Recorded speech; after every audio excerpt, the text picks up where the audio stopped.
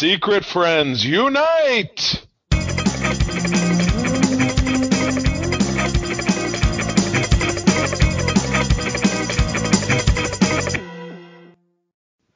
Ooh, jeez. Okay, that's better. Okay. Yeah. Ooh. Okay. All right. Let's get this going in 5, 4, 3, 2, 1, go. Welcome to the Secret Friends Unite podcast, episode 322. This is your guide to the geek side, and I'm your host, Todd Oxtra, joined by Charlie Carden. 322, Scooby-Doo. I don't know, is 322, is there any kind of synchronicity with that kind of number? Or is it just like a boring, run-of-the-mill No. salad vanilla ice cream kind of number? I don't think it's even divisible by another number. No, just kidding, yeah. It is. It's even. Every even number can be divisible by another number. It can be divisibled? Correct. Yes. So we aren't good at math, but we are good at geek, pop culture, and media. So folks, you've joined us.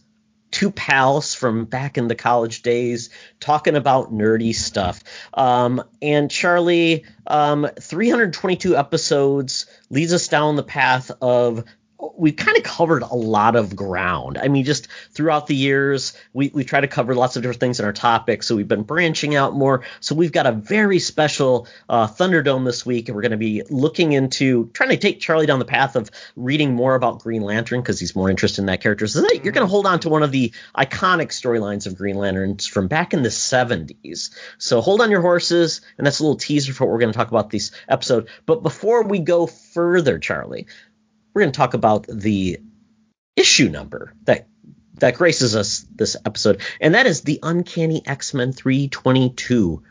It's titled Who Stopped Juggernaut? I got issues, man. Yeah, so this is from the summer of 1995. Oh, Todd, that was, if I remember correctly, that's when you went to boot for the Air Force, if I'm not mistaken. Wasn't it that summer? Because you missed field Batman. Training at Lackland Air Force Base in San Antonio, Texas. Yes. Texas in July. That sounds fantastic. Yeah, I got one phone call to my mom.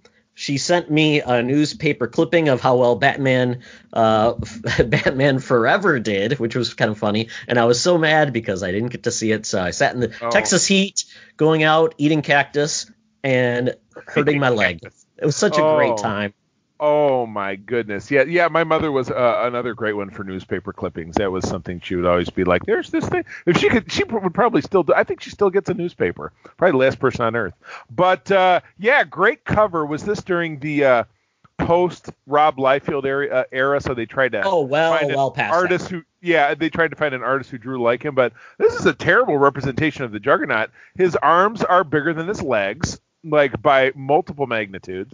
And his outfit is torn in such a way that it's kind of Flashdance. Oh, what a feeling. Yeah, so a little bit about this. So this is post the Image purge from Marvel. So they were kind of retooling their artist pool, and they were digging deep to see who they could find.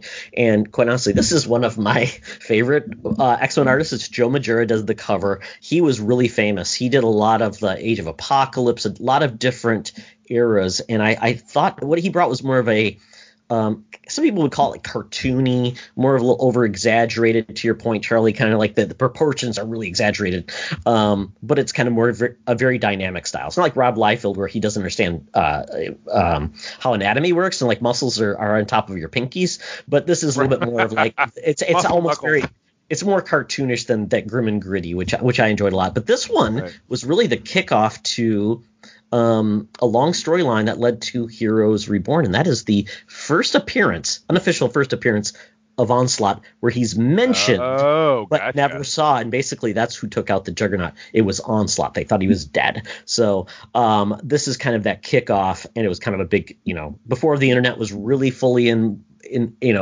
full charge of the rumors and things like that, and things getting spoiled.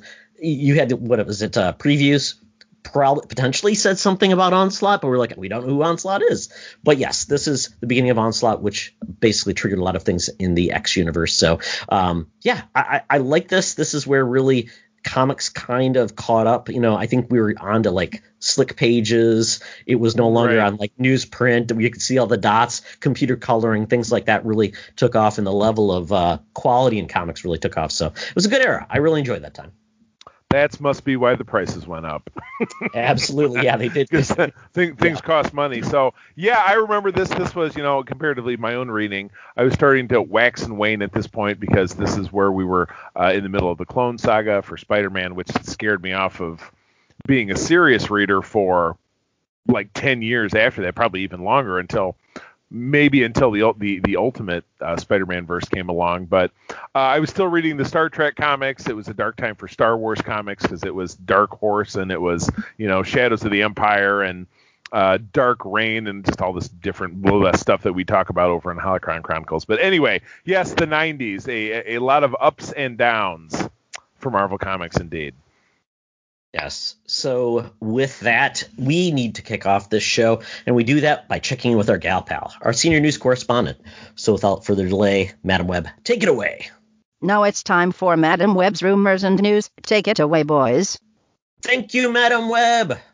Well, Madam Webb, I know you were always asking to join the podcast, but I believe your cans with string do not translate to a good internet recording. So if you can ever get yourself one of those big old Hollywood microphones from the radio past, you can eventually join us.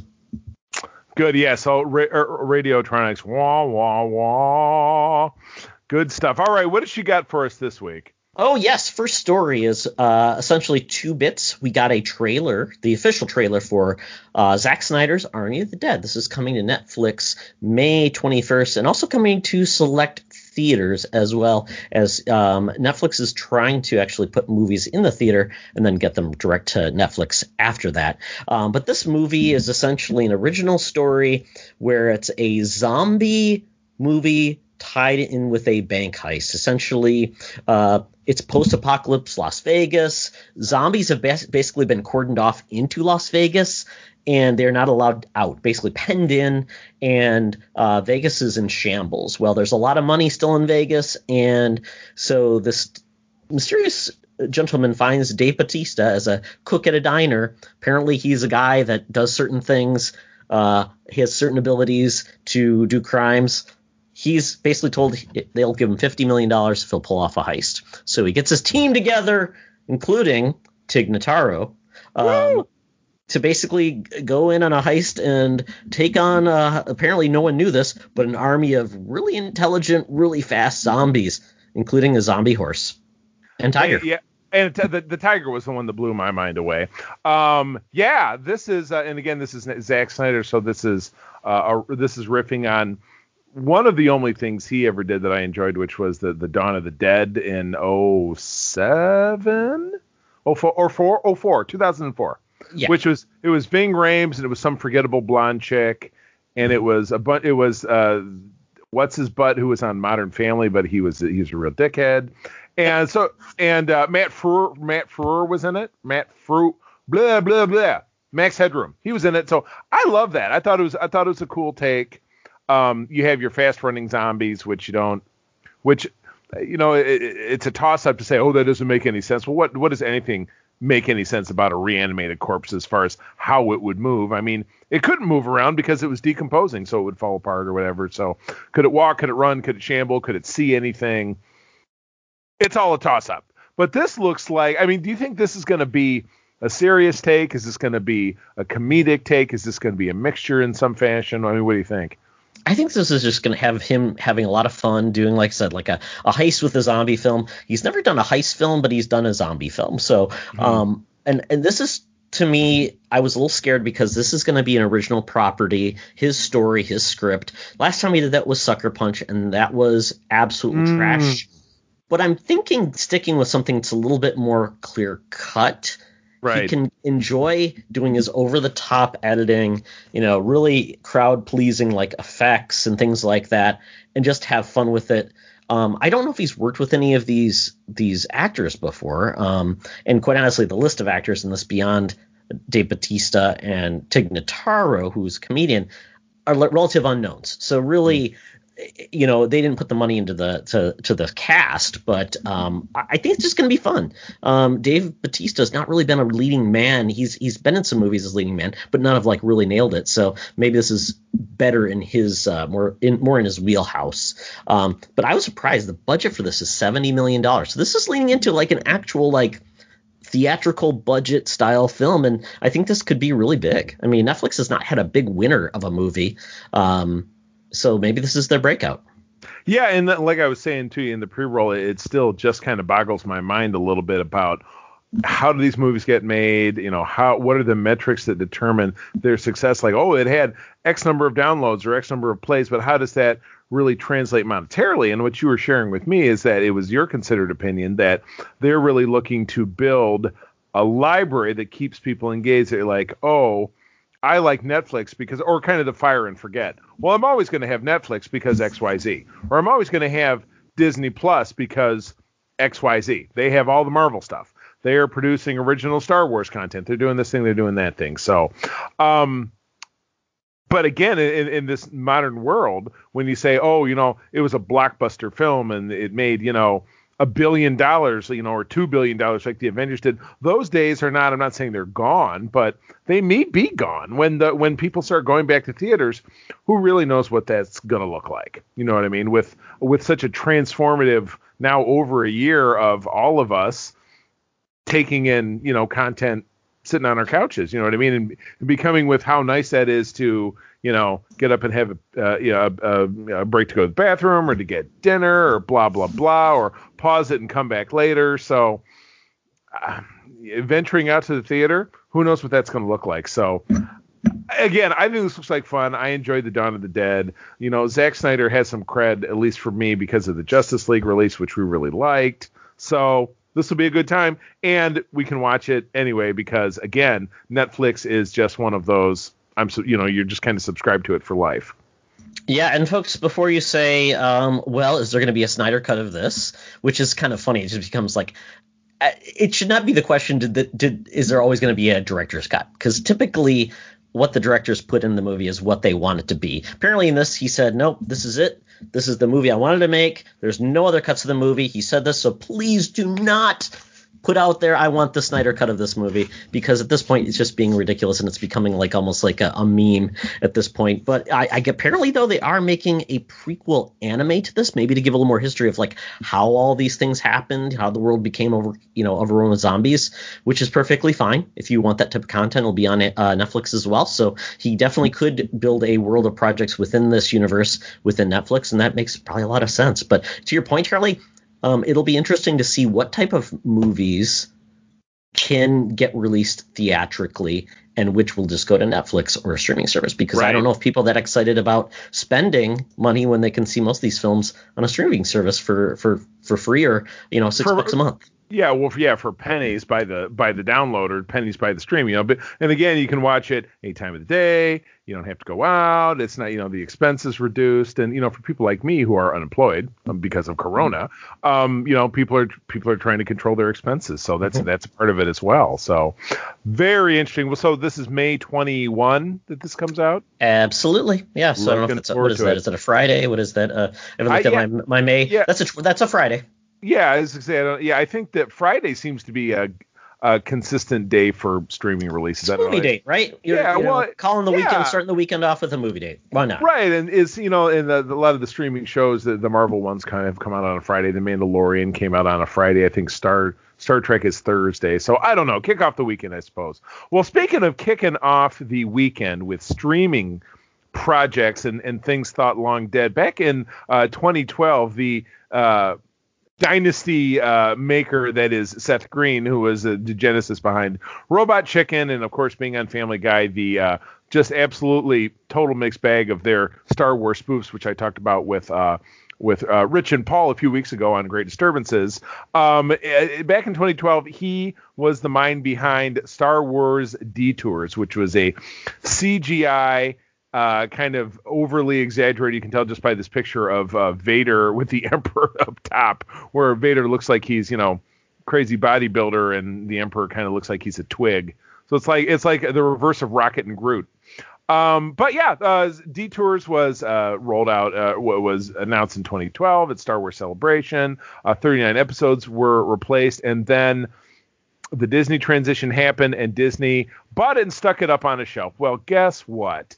Now it's starting to look like this could find its way onto Disney Plus, which I remember how bummed out I was when I heard about this and then found out that it was shelved because I thought it sounded like a lot of fun. There were a trailer or trailers associated with it, which I remembered watching and thinking, that looks like a good time. Brought back a lot of original voice talent. Anthony Daniels as C-3PO, of course. Ahmed Best as Jar Jar Binks. You had Felicia Day, Donald Faison, Seth Green, of course, Zachary Levi, Joel McHale, Breckin Meyer. So you got a lot of the same people that Seth Green always works with. Andy Richter, Cree Summer. Billy D as Lando. Weird Al as Forlom. Gray DeLisi, who is a voice actress that's in a ton of stuff. And, of course, Seth MacFarlane as Papa Palpatine. So this is – I am all for this. This sounds like a blast. But again, according to the Vulcan Reporter, Todd, where did you source this? The Vulcan. It's been on many, many different websites. This came from Spock. This is a Spock. So anyway, we could be seeing this on May the 4th, which that kind of makes me question because that's the day the Bad Batch is supposed to come out. So I don't know that I don't think debuting there may be announced that it's going to come out. Oh, very good. That's a good point. So I think that sounds. So I am all for this. You don't trust a Star Trek news source that puts out Star Wars news? About Star Wars news? Why should I? You know what? I just don't believe anything anymore. Vulcan would never lie, Charlie. Yes. That is the lie that Vulcans tell people is that Vulcans. That's true. Yeah, we can lie. Is that a lie? I don't know. Could be. Lie. I don't know. So anyway, it sounds like a lot of fun. Star Wars is without a doubt something that, and it's funny, even quotes in this article that it says that it was shelved because Disney wanted to take on more serious projects. I think we all feel like potentially Star Wars takes itself too seriously, and they should have a little bit more fun, much like Star Trek does with Lower Decks, in my opinion. So this could be a welcome shift into that. So I totally welcome it. Yeah, this is now if it does debut, this is like 9 years old. So I don't know how well this is aged. This is pre the Skywalker trilogy ending, so it doesn't have any of that source material. This is going to be prequels, the original trilogy, and maybe some Clone Wars, because there was Clone Wars at that point. So yeah, it'll be interesting to see what they actually can cover. This is basically Robot Chicken, but with computer animation, essentially, because of the staff and the creative people. My worry is this. I mean, and I'm not sure how they're going to release it. I mean, these are 39 episodes. Are they going to drop them weekly? Because this is all brand new content nobody's ever seen. So it's not like you just dump it like it's a series people have already seen before. That's a lot of content. So maybe they cut it up into seasons. Maybe they'll have every Friday for 6 months, and then they hold off, and then they make a second season next year, drop more episodes, really draw it out. But I mean, that makes sense because, essentially, I said, it's a lot of new content that people have not seen, even though it's old. My worry is, though, Star Wars comedy, unfortunately, feels very dated, and it's the same jokes over and over and over again. We've seen it on The Simpsons. We've seen it on Muppet Babies. Let me guess, is there going to be something about the droids you're looking for? Like the worst Star Trek? Never, Charlie. No. I'll never do that joke. What are some other great cliches? Luke, I am your father, which is not the line.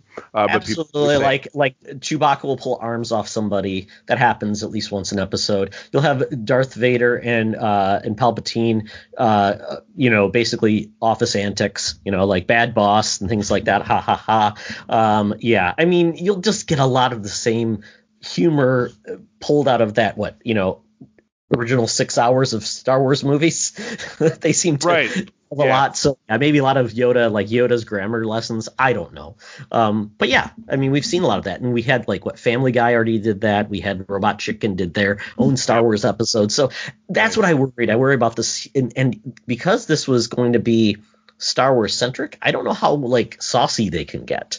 This isn't exactly they're going to do Family Guy or American Dad ooh, did they just do that? Did they just get away with a really racist joke or a really sexist joke or a really joke? Yeah, so it might just be really milquetoast and kind of lame humor, like dad humor, So it'll make the kids laugh. Very interesting. So anyway, I look forward to this. And again, May the 4th is only a couple of weeks away. That, of course, being the Star Trek Day or First Contact Day was for Star Trek just recently, where you end up seeing a lot of drops and treats and news and stuff like that. So I look forward to it regardless. Yeah, I know it'll make a lot of people happy, and I if it's good, I'll watch. We'll see. We'll get reviews of it, and it'll probably make a lot of people very happy that there's new Star Wars content. Next story. The Batman TV spinoff will reportedly focus on James Gordon.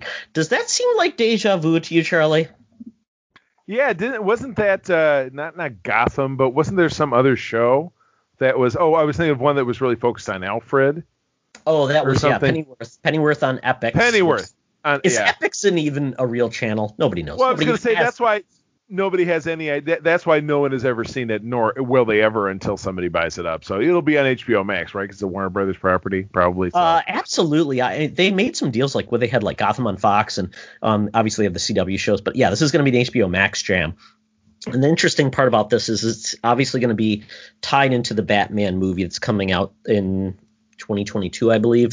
And it's going to be focused on James Gordon, who apparently it'll still be focused with the same cast. This will star Jeffrey Wright, basically as a prequel to the world of the Batman movie, loosely based on the comic book GCPD, Gotham City Police Department, which was a comic book series by Ed Brubaker back in the day, where they basically kind of explore some of the origins of the criminals, but not including really Batman at all. So this could work. It could be good. The problem with Gotham was that, it was kind of similar to that, but I always said Gotham is really three different stories. It's James Gordon, this is kind of his origin story, the origin story of Bruce Wayne becoming Batman as a young child along with Catwoman, and then really it became more after that focused on the villains. It was really origin stories of all the villains and really focused on them. So it was doing multiple things. It was also on Fox.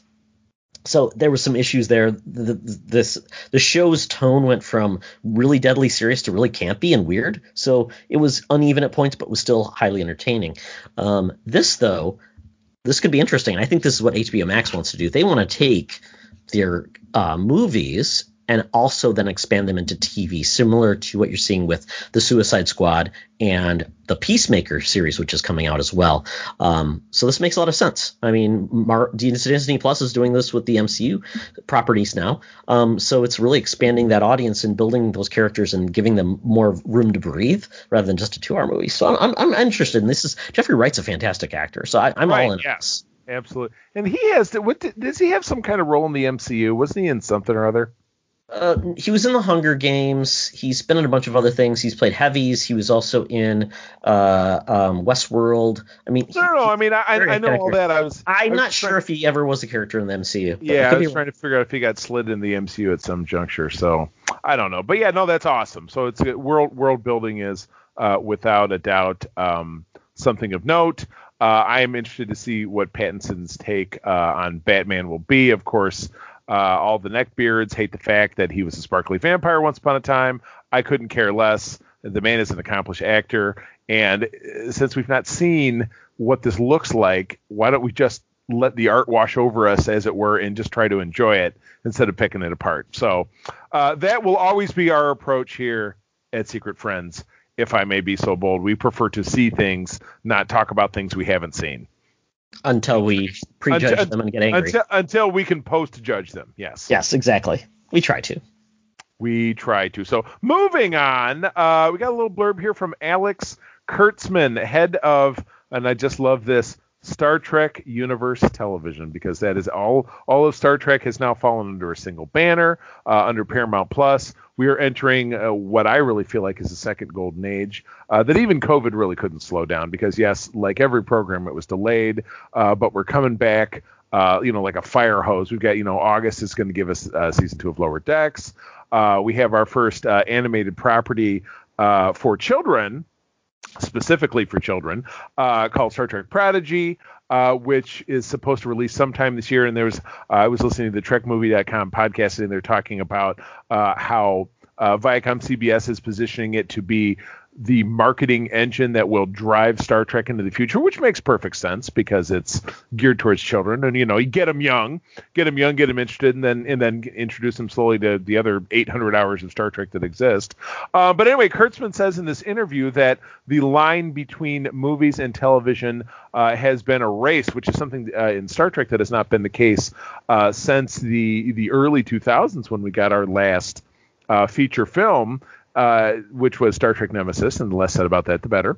And the cancellation of Star Trek Enterprise kind of ended that 20-year run of beginning of TNG to the ending of Enterprise. So, and then we did get J.J. Abrams coming back in the late aughts. I think in 2009 he gave us 3 Star Trek movies. I know a lot of people who appreciate them. I'm really not one of them. But by that point, with CBS and Viacom having fractured, you had Star Trek movies that in no way connected to anything on television, which ironically, there was nothing on television. The last Star Trek film came out in 2016.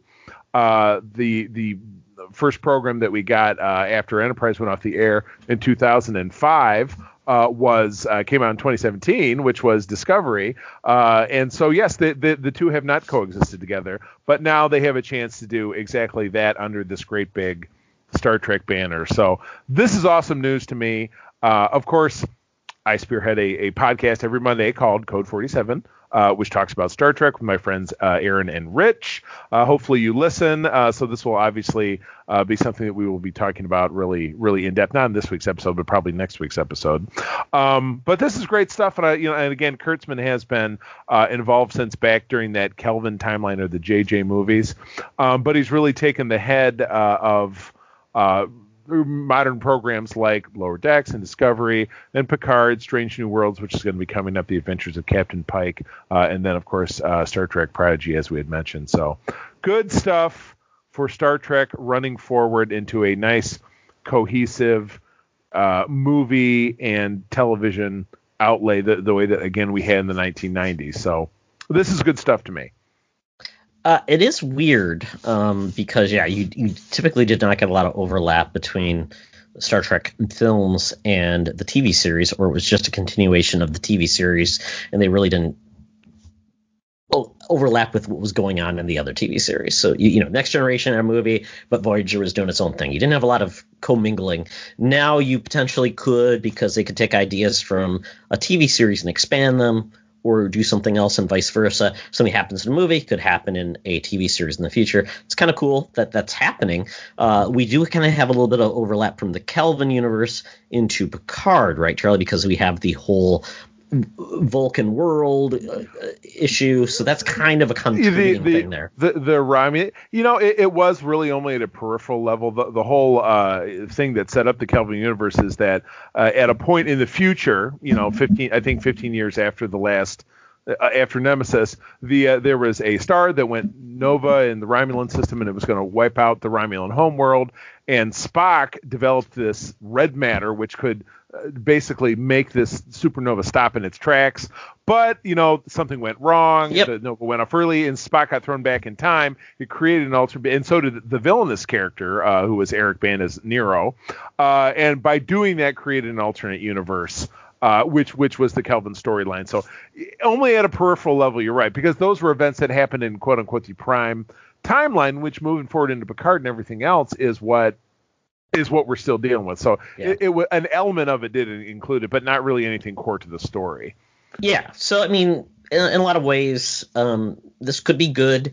We don't know what this movie will be that's going to happen. But once again, if it's all one house now, then if they've got a good idea and Kurtzman gets to be behind that, then it's one vision. Now, if they hopefully what we don't have is somebody else comes in out of the blue, like, I don't know, Max Brooks or, J.J. Abrams again, or what's the other guys? Oh, Mick G. Gets brought in to do something that could be a little weird. But if there's an idea that makes sense in a movie format, why not? Because we don't have this or that anymore. We have both. And that is awesome. So we're going to get great Star Trek television, and hopefully we'll get even better Star Trek movies. And we're not we're not hoping that Star Trek just survives anymore. It's flourishing, and you can have a failure, and it doesn't mean that the rest will be affected. So it's good.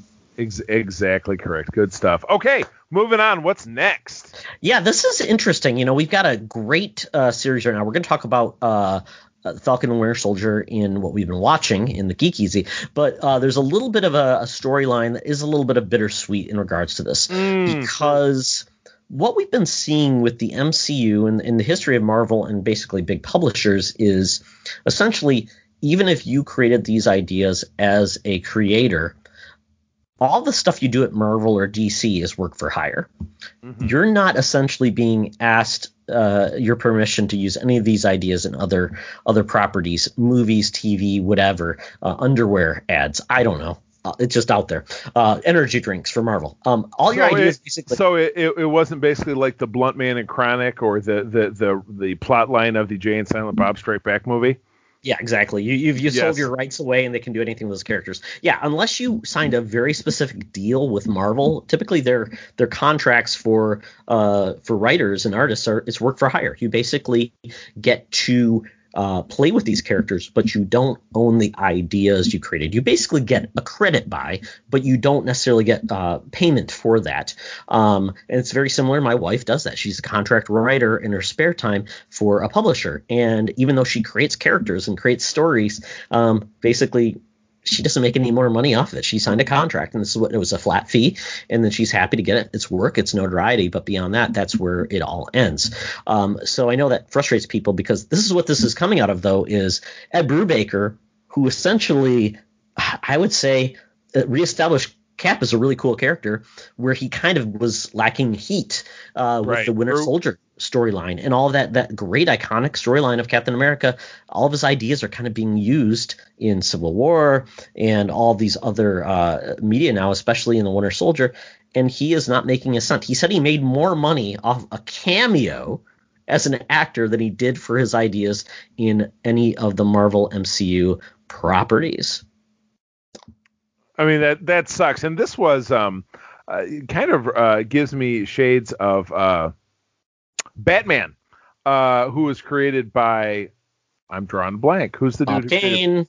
Bob Kane, but it was Bill Finger, who was the artist. Yes. Yep. Who completely got the shaft, and you don't know anything. Similar about to Kirby, right, with Stan Lee. Yeah. Right, exactly. So yeah, there was one guy whose ambition, or rather I should say business acumen or maneuvering, positioned him or himself in this regards, particularly back in the day, to a point where they got the bucks, they got the notoriety, because they were they're one half of a creative duo. They created something, wrote about something, and someone else put pencil to paper in order to create it, and that person didn't get their just due. So yes, you're right, it's a shame. But like you said, I'm sure that those contracts are very boilerplate. They're very standard in an industry like this. So it's not like, oh, he's getting screwed, and he may be getting screwed, but he also it's kind of what he signed up for, unfortunately. But it sucks. But yeah, even getting a very special thanks to credit at the end doesn't put bread on the table. So it's a bummer, but it's bittersweet. But it's the business, I'm sure.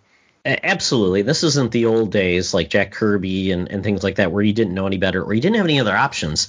Now self-publishing and publishing under a banner like Image, where you can take your properties there and you retain the rights, and you can make deals separately. So this isn't but quite honestly, to get noticed, sometimes you have to start with characters that are more well known than you are. And if you're a great writer, you can use that as basically a step off point to get even do bigger and better things.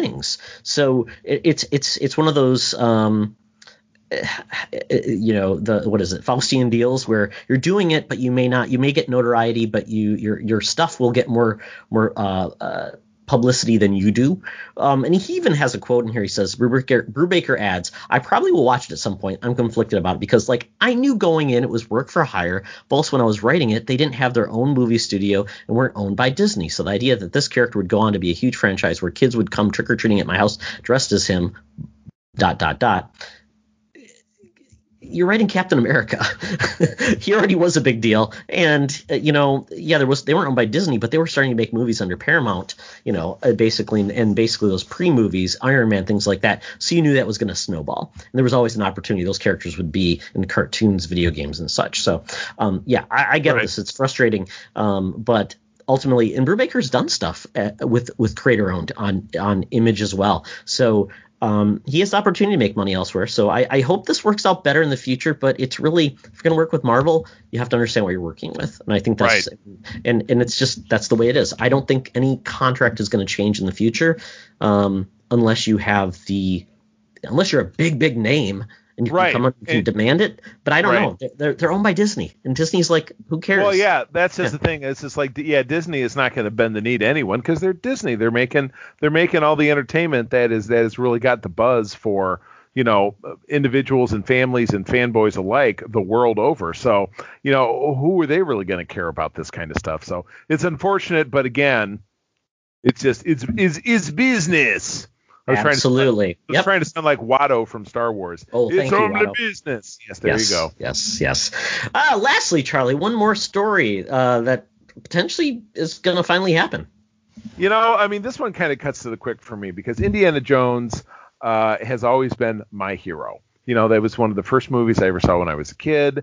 Idolized the character. I cosplay as the character. I've gotten a lot of, kind of notoriety for doing that in the last couple of years. I love it. But you and I both know the last Indiana Jones movie. First of all, it was a great trilogy. They came out entirely in the 80s, 81, 84, 89, and then it was done. Then there was a TV show that was really didn't really blow anybody's skirt up. It was, little telefilms and stuff about Indy as a kid getting into, historical misadventures, and then nothing for a long time. Then in 2008, I'm thinking, we got a return to the silver screen of Indiana Jones. And again, they aged the character appropriately. So just so you know, to do the math, the character of Indiana Jones was born in Princeton, New Jersey, 1899.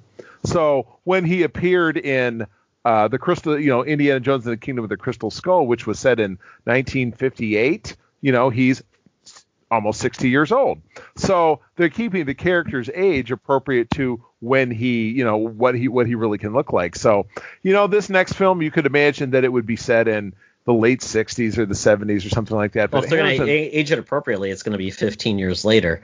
So then you're talking about that is getting into the 70s then. Exactly. It seems like I just said that. I don't know. You said 60s. So. I said the 60s or the 70s. Well, if we're going, it has to be 70s, Charlie, because then you don't follow the age. But again, I don't know how old Harrison Ford really was in 2008. I don't know that he was 50. Well, he's 80. He's going to be 80 when this movie comes out. Right, exactly. So that being said, this could be 80 or 81 if they wanted to keep it to the limit. Yeah, if they wanted to be realistic, yeah. But so to me, how many action heroes do you see in a movie when they're 80 years old? You don't. You don't. I mean, it's not action. It's not. Grumpy old men. I think you're the one who said you were remarking when Harrison Ford appeared in Star Wars: The Force Awakens back in 2015. You made mention of his pained running, which sadly, as Han Solo, his other very iconic, obviously genre character. That doesn't necessarily mean this is going to be a terrible movie, but anyway, this article kind of following up on the heels that Phoebe Waller-Bridge, who is a wonderful actress and comedian. Have you watched? Did you ever get around to watching Fleabag, Todd? I have not, but I've heard good things apparently, and she's a voice in one of the Star Wars films. Yeah, she was. I saw her there live. Yeah, I find her to be very amusing. Fleabag was very amusing. It's only 6 episodes, so it's an easy easy to divide. So that was great. That was news a week or so ago. Now we're getting Mads Mikkelsen, another newer Star Wars actor. Obviously, he was Galen Erso in Rogue One, so he was the dad. Great talent coming in to do this movie. But again, I crinkle at the fact that Harrison Ford is just, for a very physical role, and thank God he's not like Tom Cruise, because he would probably do a stunt that he would explode or something like that. Well, as long as he doesn't fly a plane, for real, he'll crash. Oh God, yes. Break his ankle on the Millennium Falcon's door, which was something that really happened in the filming of The Force Awakens. But I'm excited to hear about great talent coming their way. It'll be interesting to see what their take is. Is he going to be fighting Nazis in Argentina? Because again, that was your other take last time we talked about this, Todd, is that the movies where he fights the Nazis, those are the great ones, because there's been 4 movies, and in 2 of them he fights Nazis, and in 2 of them he doesn't. And which ones are the good ones? Nazis. So I don't know. What's your take on Indiana? Am I being too grumpy here? Is there a silver lining to this? No, it is interesting that, and we did hear that John Williams is going to actually it's probably going to be his last films. He's gonna score this, which is great. Even though we aren't going to have Steven Spielberg doing this, it's actually going to be James Mangold who did Logan. So it's kind of like James Mangold did the last Wolverine film. Maybe he'll do the last Indy film with Indiana Jones. So yeah, I think we have to change this up, and James Mangold might be able to give it the change that we need, like we had with Logan, where they turn to different cast members really carrying the weight of this.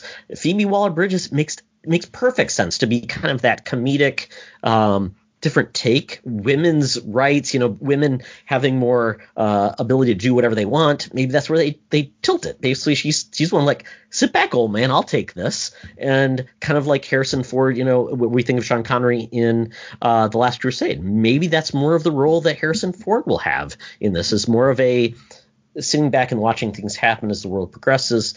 Mads Mikkelsen, he plays a lot of villains. He didn't in Rogue One, but maybe he does in this one. Maybe he also plays another character that's a good supporting character where they're doing the heavy lifting. Maybe that's a whole thing, that maybe Indiana Jones finally accepts that, there's a next generation of people that will do the work that he's done, and that's going to be changed. I don't want necessarily Mads Mikkelsen to have to be the bad guy again. It'd be great to see him do a turn to be a good guy. Maybe Phoebe Waller-Bridge is the bad guy. They could do a lot of cool things with this that we haven't been expecting.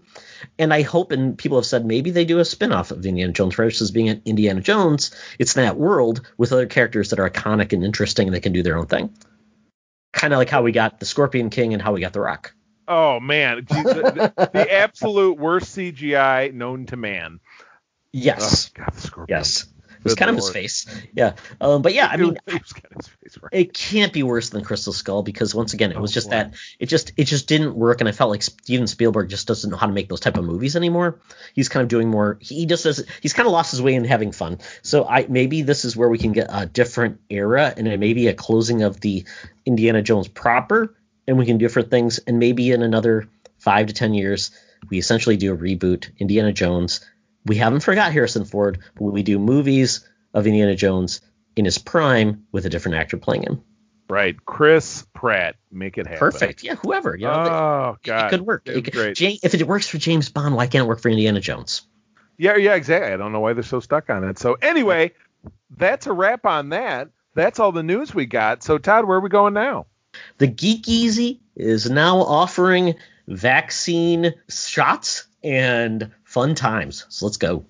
Talk nerdy to me. Talk nerdy to me. We're sitting in the Geek Easy.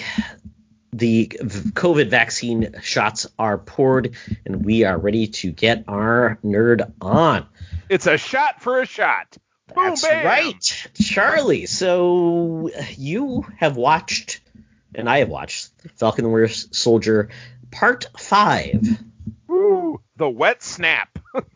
The wet nap. the wet snap, when referring to what happens at John Walker. But oh my goodness, yeah, this and again, I've watched a couple of breakdown videos kind of subsequently, but John Walker just absolutely, following obviously what was on episode 4, where his partner was killed in the line of duty. Walker had illicitly taken the super soldier serum. It was not going so great with his brain, because don't forget, it was Stanley Tucci who said good becomes great, bad becomes worse when someone takes that serum. So Walker, kind of being an insecure dipshit, which I think is what I called him last week, and I stand by that. Now he's a murderous insecure dipshit. He runs off, and Buck and Falcon have to chase him down. They're urging him to surrender himself and to give up the shield, and it turns into a bloody punch up, as they might say in Australia. It was quite a sling fest. But at the end of it, to get the shield away from him, they have to break his arm to take it off. And I just remember just reacting very viscerally, like, ugh, when it goes down like that. I thought they were like ripping his skin off, because it made its way. It sounds like are they ripping his skin off? Because and it's interesting. It's still a bunch of like leather straps, right? Which I don't understand how they can like it can go in very well. I think somebody mentioned it was like a magnetic like attachment that they use in the comics or something. That'd make more sense in this case. And that goes way back. And it's funny. I have had a couple of prop shields because Cap is cosplay. I do, and it is that the strap it's very monotonous to hold on to it because your arm gets real tired because even a big plastic one to scale is still pretty damn heavy to hold this big 24-inch disc. So exactly. So anyway, they do that, and they get Walker into custody. He goes up before the Joint Chiefs. They strip him of his title. They throw him out of the army, and he just basically has a meltdown. Right there on the stand. And so he and his wife walk out. He's sitting like, "Oh, Johnny, it's too bad." Blah blah blah. First of all, I'm pretty sure if he got all dudded up in his proper uniform, he would still have a shave. Why is he Captain Scruff?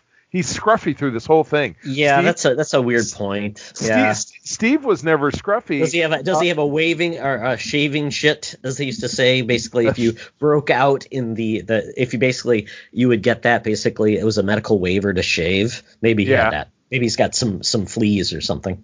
Oh God. So. Because even Steve never had any stubble until he was captain on the run. Can I just call him Captain Underbite because he has got an underbite? That is what I call him when we're watching the show, Captain Underbite. Oh God, yes. Or he looks like the guy from Up when he's wearing the Right, exactly. Yeah. Captain Up. Maybe that's his origin story. He becomes the old man from Up.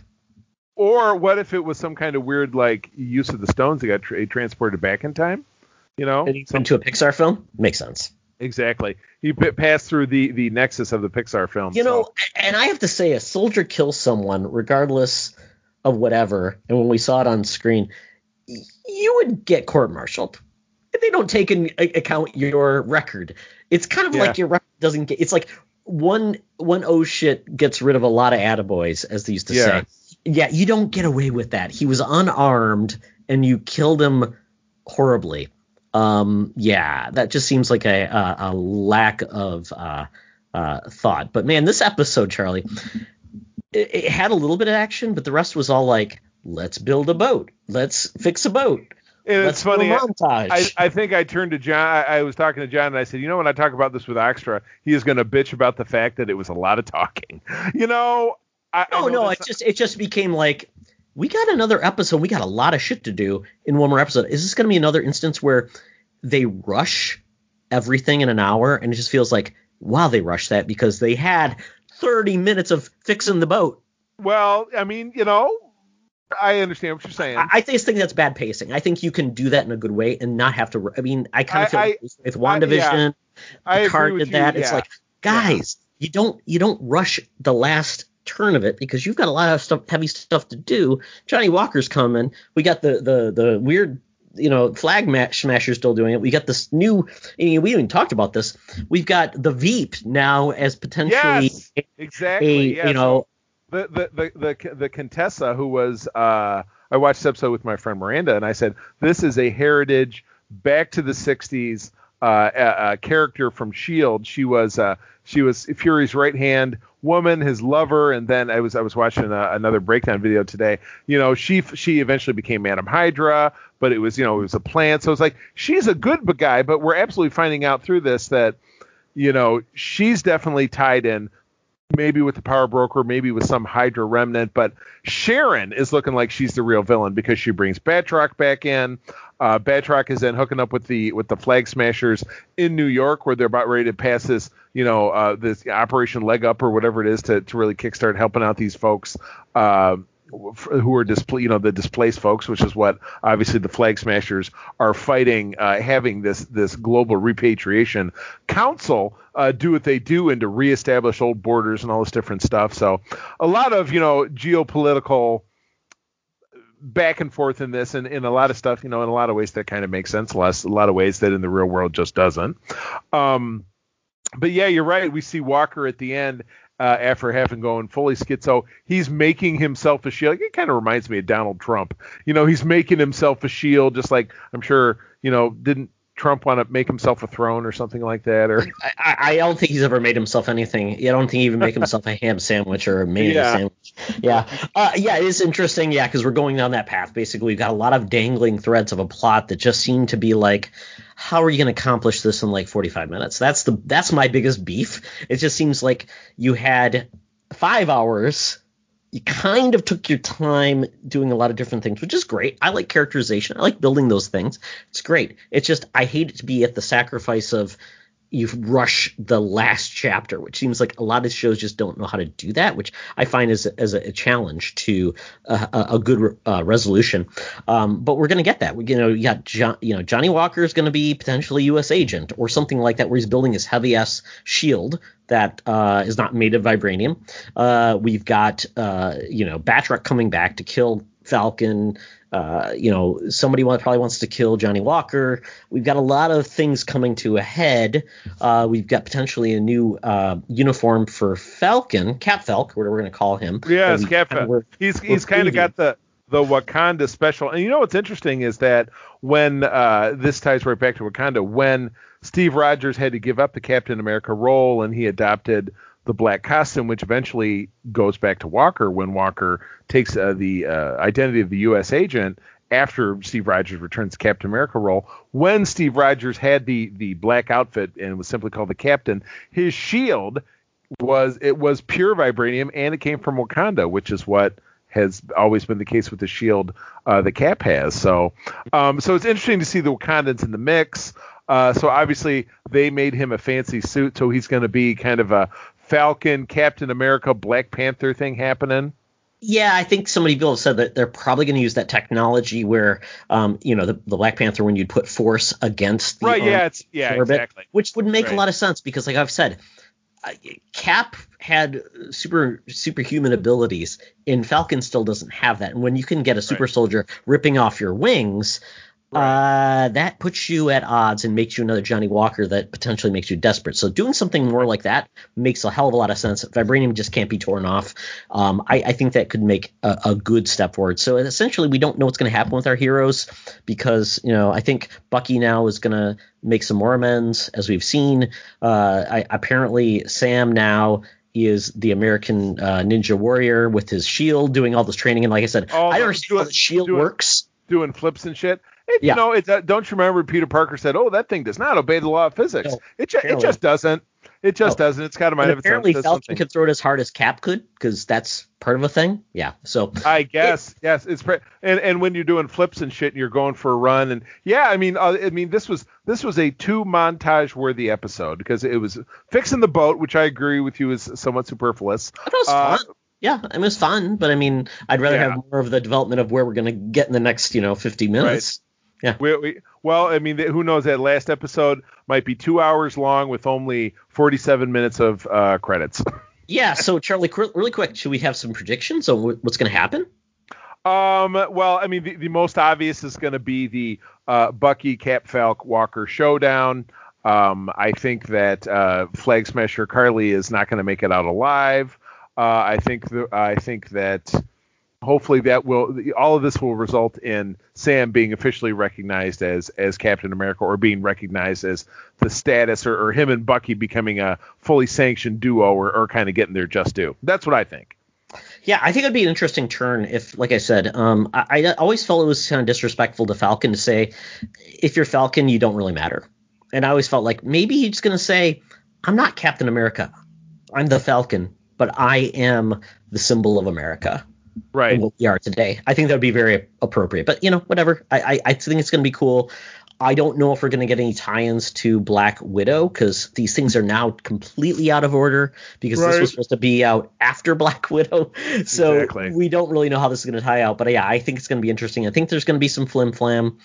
I don't think Sharon Carter will be the big bad. I think that is just a ploy. I think she's playing both sides, and I think we're going to see her make some pay off in interesting ways because at this point we've got the Flag Smashers, we got Batroc, we've got Johnny Walker. There's just too much shit happening to honestly to have it just to have Bucky and Falcon take them on. Right, 10 pounds of shit in a 5-pound bag. Got it. It's too much, a little heavy. Well, folks, I hope you enjoyed that. Can't wait for the next episode next Friday. This will be coming out when you are probably watching that episode. So maybe we're wrong, maybe we're right. who knows? But the show I want to talk about is a new show on HBO Max. It's called The Nevers. Debuted April 11th. Watched it last night, and this is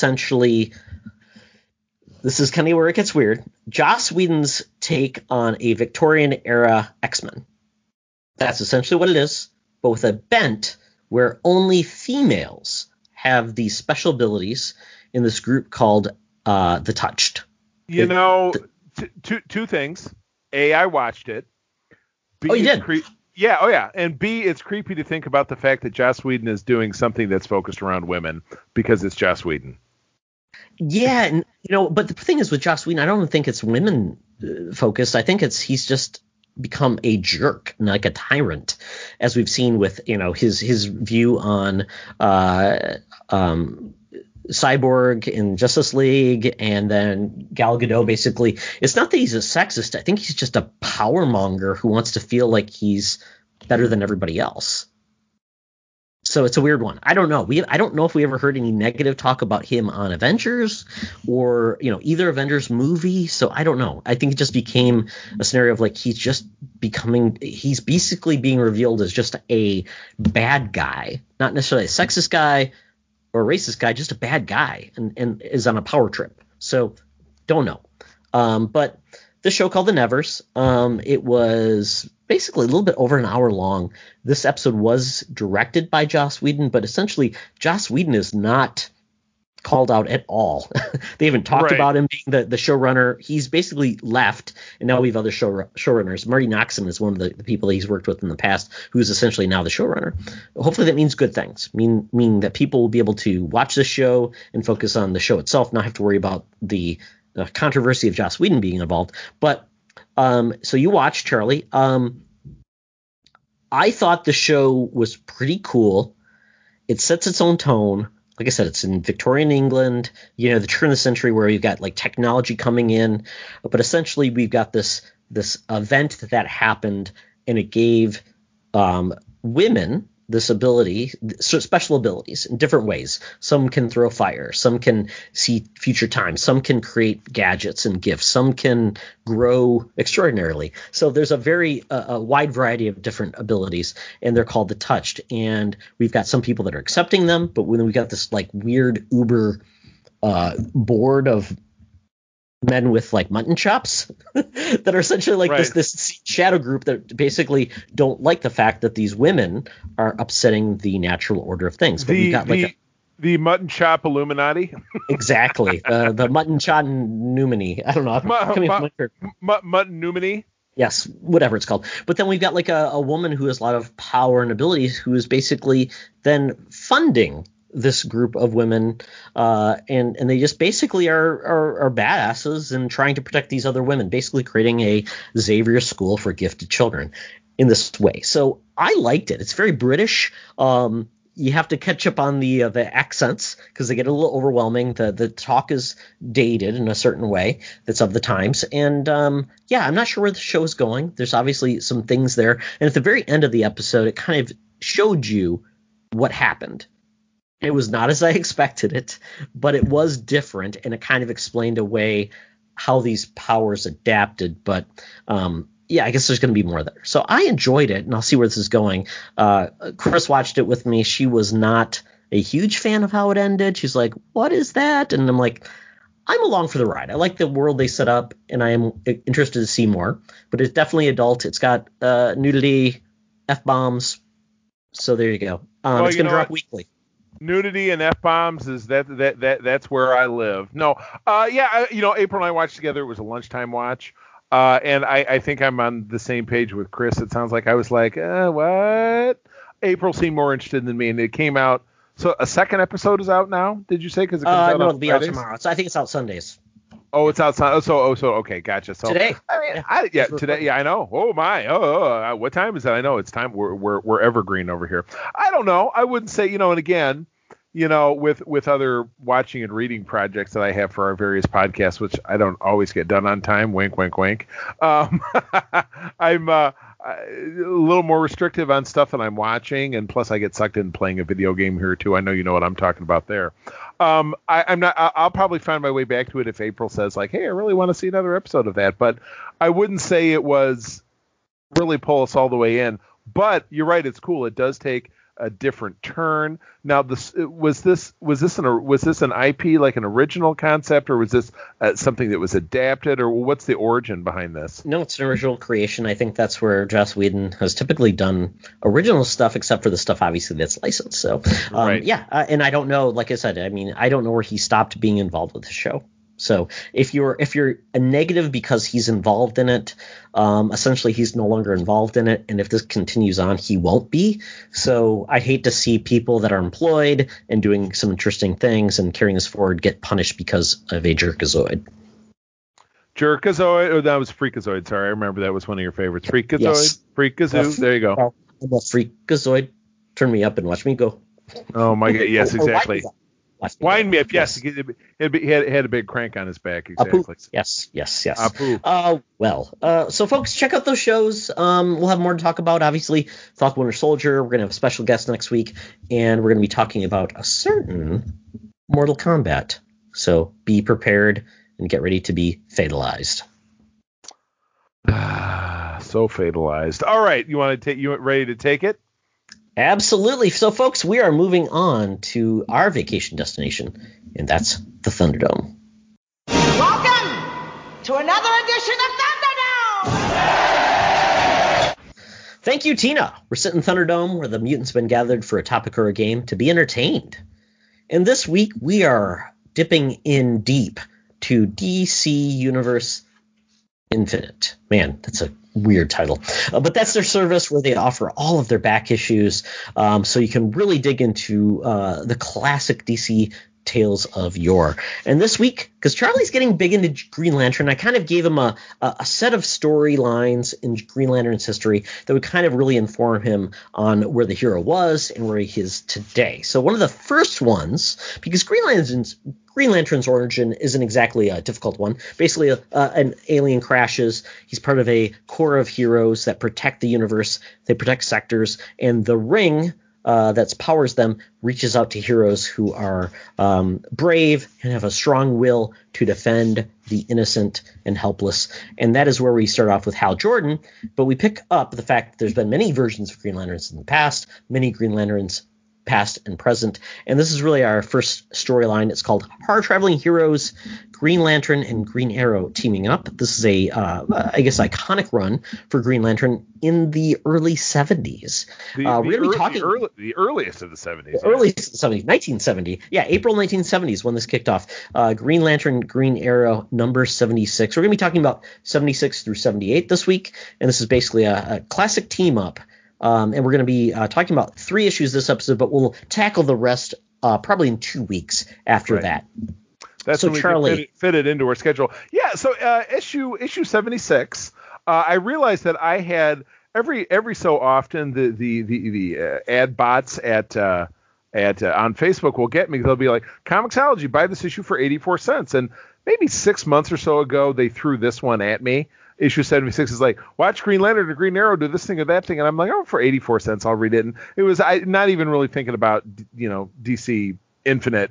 But I thought, well, it's 84 cents. Why don't I read it? And I'm like, this is some like weird like stuff I would not expect out of, the Green Lantern. Because you think about the Green Lantern the same way you might think about the Silver Surfer or Superman. It's just he's a larger than life hero. He has these infinite powers. He's always in space doing space stuff, so like Guardians of the Galaxy or the Fantastic Four. But to see him do your friendly neighborhood like Spider-Man-ish kind of stuff where he's like, he's stopping some hoodlums on the street.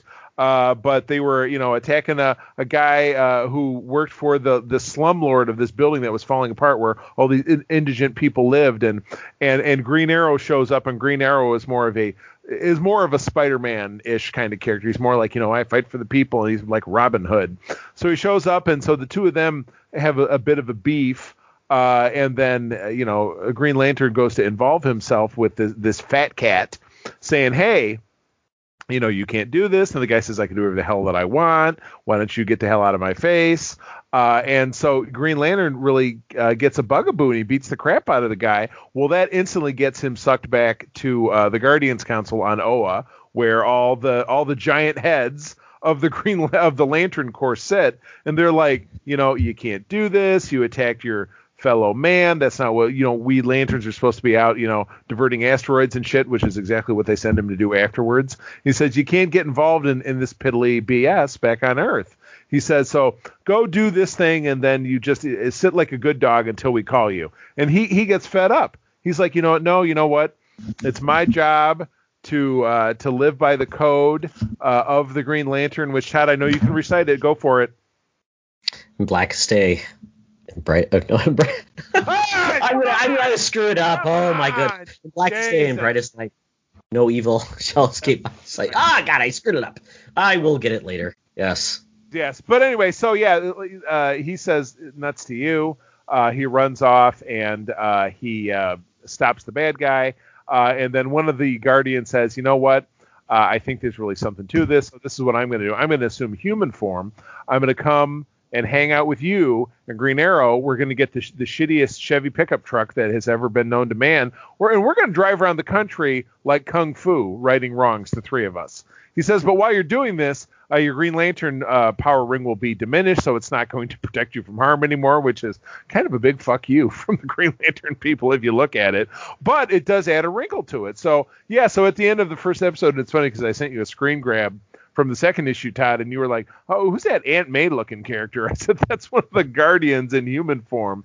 But, yes, has the very similar, kind of Donna Reed Aunt May gray haircut. But yeah, that's what wraps up that first issue.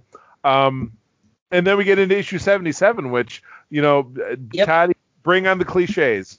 Yeah, so I mean, just to give you a little premise of this, it was all about two heroes who were supposedly best friends, but as we get into this, you see they have a lot of philosophical differences. Hal Jordan is hardcore. It's the law. We follow it. He's got these guardians that basically give him his abilities, but also then tell him what to do. And kind of like almost like a cop. Like he follows the law to the letter of the law. He doesn't vary from it. So like the first issue, the guardians are mad because this landlord didn't really break the law. He's just greedy and horrible and treating people horribly, but it's not breaking the law. So the guardians are kind of like saying, you can't take somebody down for not breaking the law. You may disagree. And that's where they're basically in agreement. Like, no, philosophically, he's kind of like the hippie of the heroes. He's like, man, they're just treating people bad, and you're the white guy, and these people need your help, and you got to help them, even if the law is wrong. We got to stop the law. And Jordan's like, no, we have to change the law if it's wrong rather than break the law. So you've got this philosophical difference, and this is basically why they're traveling the country, is basically to explore the world and hopefully give the Guardians an understanding of human nature and giving them a little context. It's not black and white, it's gray, and just all these different things. So the first one's really about versus the greedy landlord, where the second issue, once again, in this really green truck, ugly, horrible green truck, the Guardian has to actually sit in the back of the bed, which is like, why didn't you get a sedan? I thought he was in the middle, like in the bitch Well, seat. he was for a little bit, but then he was put in the bed in the next a couple issues, which I thought was funny. I'm like, what if it rains? That sucks because he's and I'm not remembering where did they get the truck from? Was that already the Green Arrow's truck? Green Arrow just had a spare green truck, and in the future. He's all rich and shit, or at least that's the way I remember. Well, in the future, yeah, I don't think he was rich at this point. But he basically becomes very rich in the future.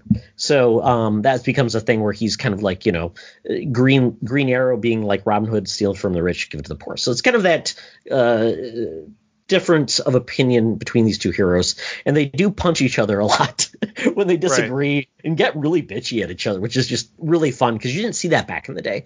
And this is like 1970, so Marvel was doing its thing, which was giving its heroes some background. This is the first, really, I would say, really focus on DC to give its heroes more of a view of the real world. And this really dug deep comparative. So this is a big deal in 1970 to kind of exploring these issues. And the second issue was a weird take because I didn't expect this, but they are traveling the countryside. Apparently they go down to West Virginia and they Take me home, country road. It's very weird. where they are going down. All of a sudden, they get fired upon by these hillbillies. And they're like, why the hell are we getting fired upon? And we find out that these miners, they take them down, even though it's more difficult than, taking down like supervillains for some reason. Yeah, right. Green Lantern is less powered. But they find out, because we're doing that because the greedy mine owner who's like, killing us and making us work, we're trying to take down the men before they kill us. I'm like, okay, so this is going to be the premise of the book, basically greedy mine owner that they have to take down. And Charlie, I was just impressed because this mine owner essentially created a military complex. Well, it was spectacular, and it's funny. Even before we get to that, there's just a weird when the Greens, Lantern and Arrow are having a disagreement about this. Green Lantern's statement is, well, I don't really know what we can do because so and so is the manager of stuff, and I'm like, what are you talking about? This guy he's persecuting. He's brought in jackbooted thugs, which the way they lay into the Nazi ideology in this is like it's not too heavy-handed. It's like 5 heavy-handed. Well, it makes no sense. Makes no sense. Yeah, you got this greedy mine owner who's hired these thugs. Apparently, he hired them from a Nazi jail in Europe. Yet this guy that hired them is like this old redneck guy. It makes no sense. And in the one scene when he's talking to this guy who when you mentioned the military compound that's being broken into, they're trying to save this one guy who's a folk singer from the town. The bad guy sitting there talking to him, he's not wearing a shirt. And he's got his feet in a soaking tub. So is this after sex? I mean, what the hell happened here? It's just there is a lot of janky weird shit going on in this issue. From a visual standpoint, I was very put off. Yeah, it was very weird. I mean, from just a concept of like, well, if they kill all the miners or some of the miners, then they'll be quelled to do all this work. I'm like, are they like held in this like alternate like West Virginia where they can't reach out to the world with phones and things and saying, hey, we're kind of being killed by this guy? But it's just very weird. It's like basically felt like if they killed some of the miners, they get them to to be subservient and work for free. And well, that doesn't pay out. And yeah, to the point where flim flam happens, and one of the guys that was one of the miners that was going to fight back was actually in cahoots and was going to take out the good guys, and it just goes awry. And they were worried that the folk singer who was jailed would get out and become famous like Bob Dylan and tell tales and sing songs and would bring highlights to their little town. Very weird. Strange stuff, but tales get even a little more bizarre and super dated racist in issue 78. So I love Todd's giving us punchy titles. This is Team Green versus Weird Cult Leader and Biker Gang. Now, oh my God. So our squad ends up in Washington State.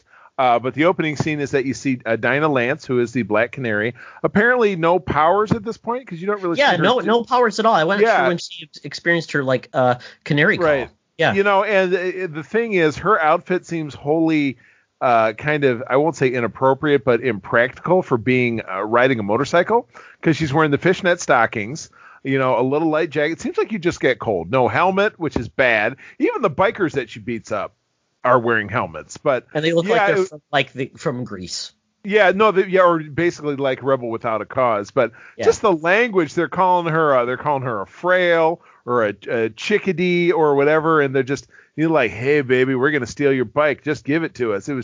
It felt very Stan Lee level kind of shitty writing. Sorry, Stan, you couldn't script worth a damn. Wrote some good stories. Couldn't script anything because nothing made any sense. But yeah, so again, this is up in Washington State. It's near an Indian reservation. And then you get Native American characters who are referring to themselves as Redskins. They're calling the Team Green, they're referring to them as Pale Faces. And it was just, wow. I mean, they were trying to tackle, each issue you could try to see where they're trying to tackle like greed and capitalism that's taking to the man. You've got like essentially this, basically workers who are being abused. In this one, this is about Native Americans, and you've got biker gangs apparently were a scourge back in the day, which is kind of not common these days. But you've got all these things. Yeah, I mean, that's just kind of like you'd see where they're going. It just seems like the narrative in a comic book still was not like perfect way to handle it yet. Right, exactly. So, and again, shame on me for not doing more reading, but, we're going to get back into this a little bit later on. But just to still continue to touch on this issue, so Canary falls in with this, like, wacko cult leader who is Native American, right? I mean, he was Native American, but then his goal was to kill everybody? Because he said, kill the Redskins, kill the Red Men, I'm like, what are you? I don't even know what you're trying to accomplish, but he could hypnotize them apparently. Right, exactly. But yeah, in the end of it, he couldn't hypnotize. It was funny because there was a retelling of Canary's origin story. And it said that her bike was built by Superman, which I'm like, yeah, wow, I thought it was weird. He really is a super talented guy. I'm impressed by that. But yeah, and Charlie, to your point, like her origin story, she was actually originally from Earth 2 with the Justice Society. Yeah, and brought over to Earth 1. So very weird. Yeah. Yeah, and it was funny because obviously there was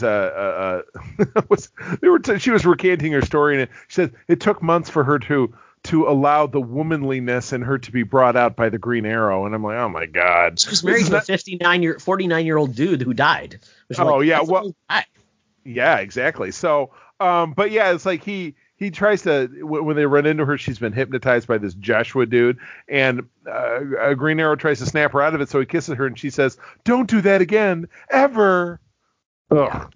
Oh yeah. Yeah, okay. it was interesting. Yeah, it was like a weird look back. I mean, and all these issues are kind of resolved, and it's a one take. All these things they're doing is to basically give the Guardian essentially an understanding of human nature and why we shouldn't be judged so harshly on not doing things according to black or white. My goodness. So anyway.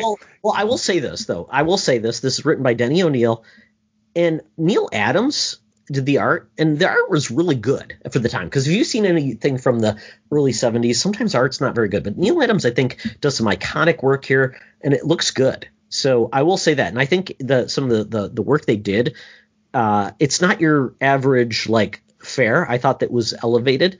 And it still, regardless of some of the stuff that's of the time, I thought it still was pretty good. I mean, this is what, 70? We're talking now, 51 years later, and didn't read horribly. Wow. Yeah. Yeah.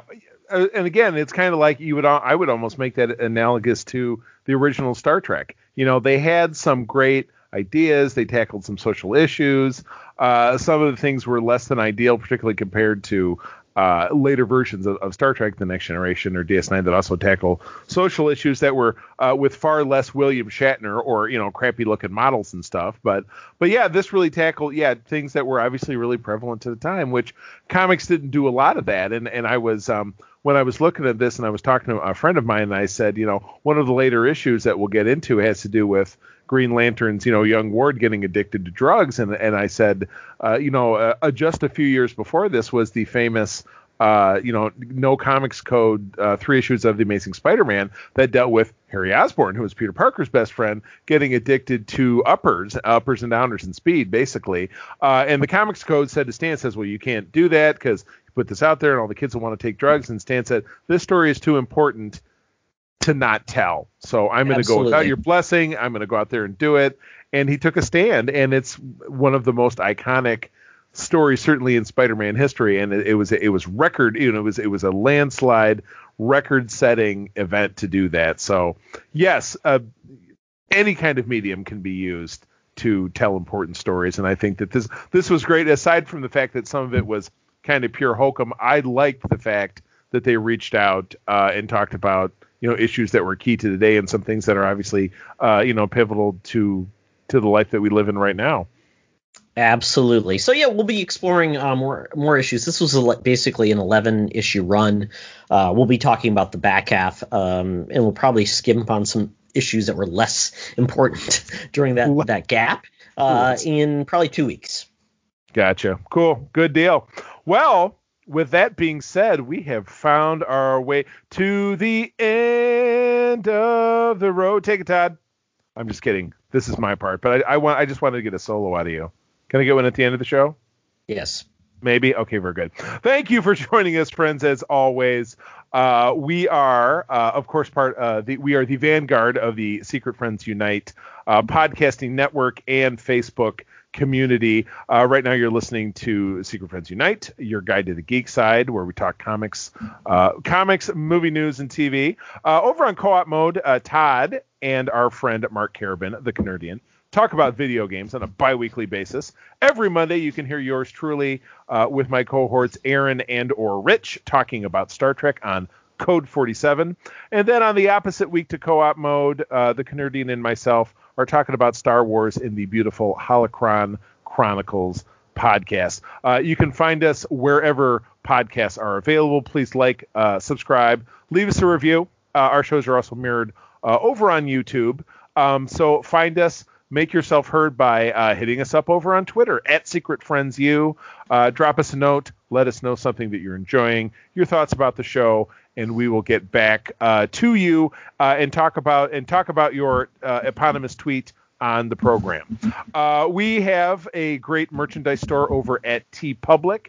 If you're into tees, Todd, I'm recently, my new shtick is, and I know you'll appreciate this, but I like the baseball tees. That's kind of my thing, because I know you like those Ringer t-shirts. These are kind of like those, you know what I mean? So a little bit longer sleeve, a little more stylized. So I've gotten several of those recently. I just got a Secret Friends Code 47 one myself, but we've got a great store. So yeah, tees, hoodies, long sleeve, stickers, coffee tumblers, wall art, everything but hats, which drives me nuts. They got to get around to making hats at some point, because I need an SFU hat like I need a hole in the head. But at any rate, a couple of sale windows coming up. When you're listening to this on April 23 and 24, there's a sale where you can save up to 35% off T-shirts and other items, and that circles back again the following week on April 28 and 29 to take the month off. So proceeds of that actually do benefit this program and supporting our efforts to bring you fun content and other things for the future. So shop early, shop often. Anyway, friends, as always, thank you for joining us. I'm going to tell you that sharing is caring, and to keep on trucking. Be the hero, not the villain. In a truck. In brightest day and blackest night, no evil shall escape my sight. Let those who worship evil's might beware my power. Green Lantern's light. Don't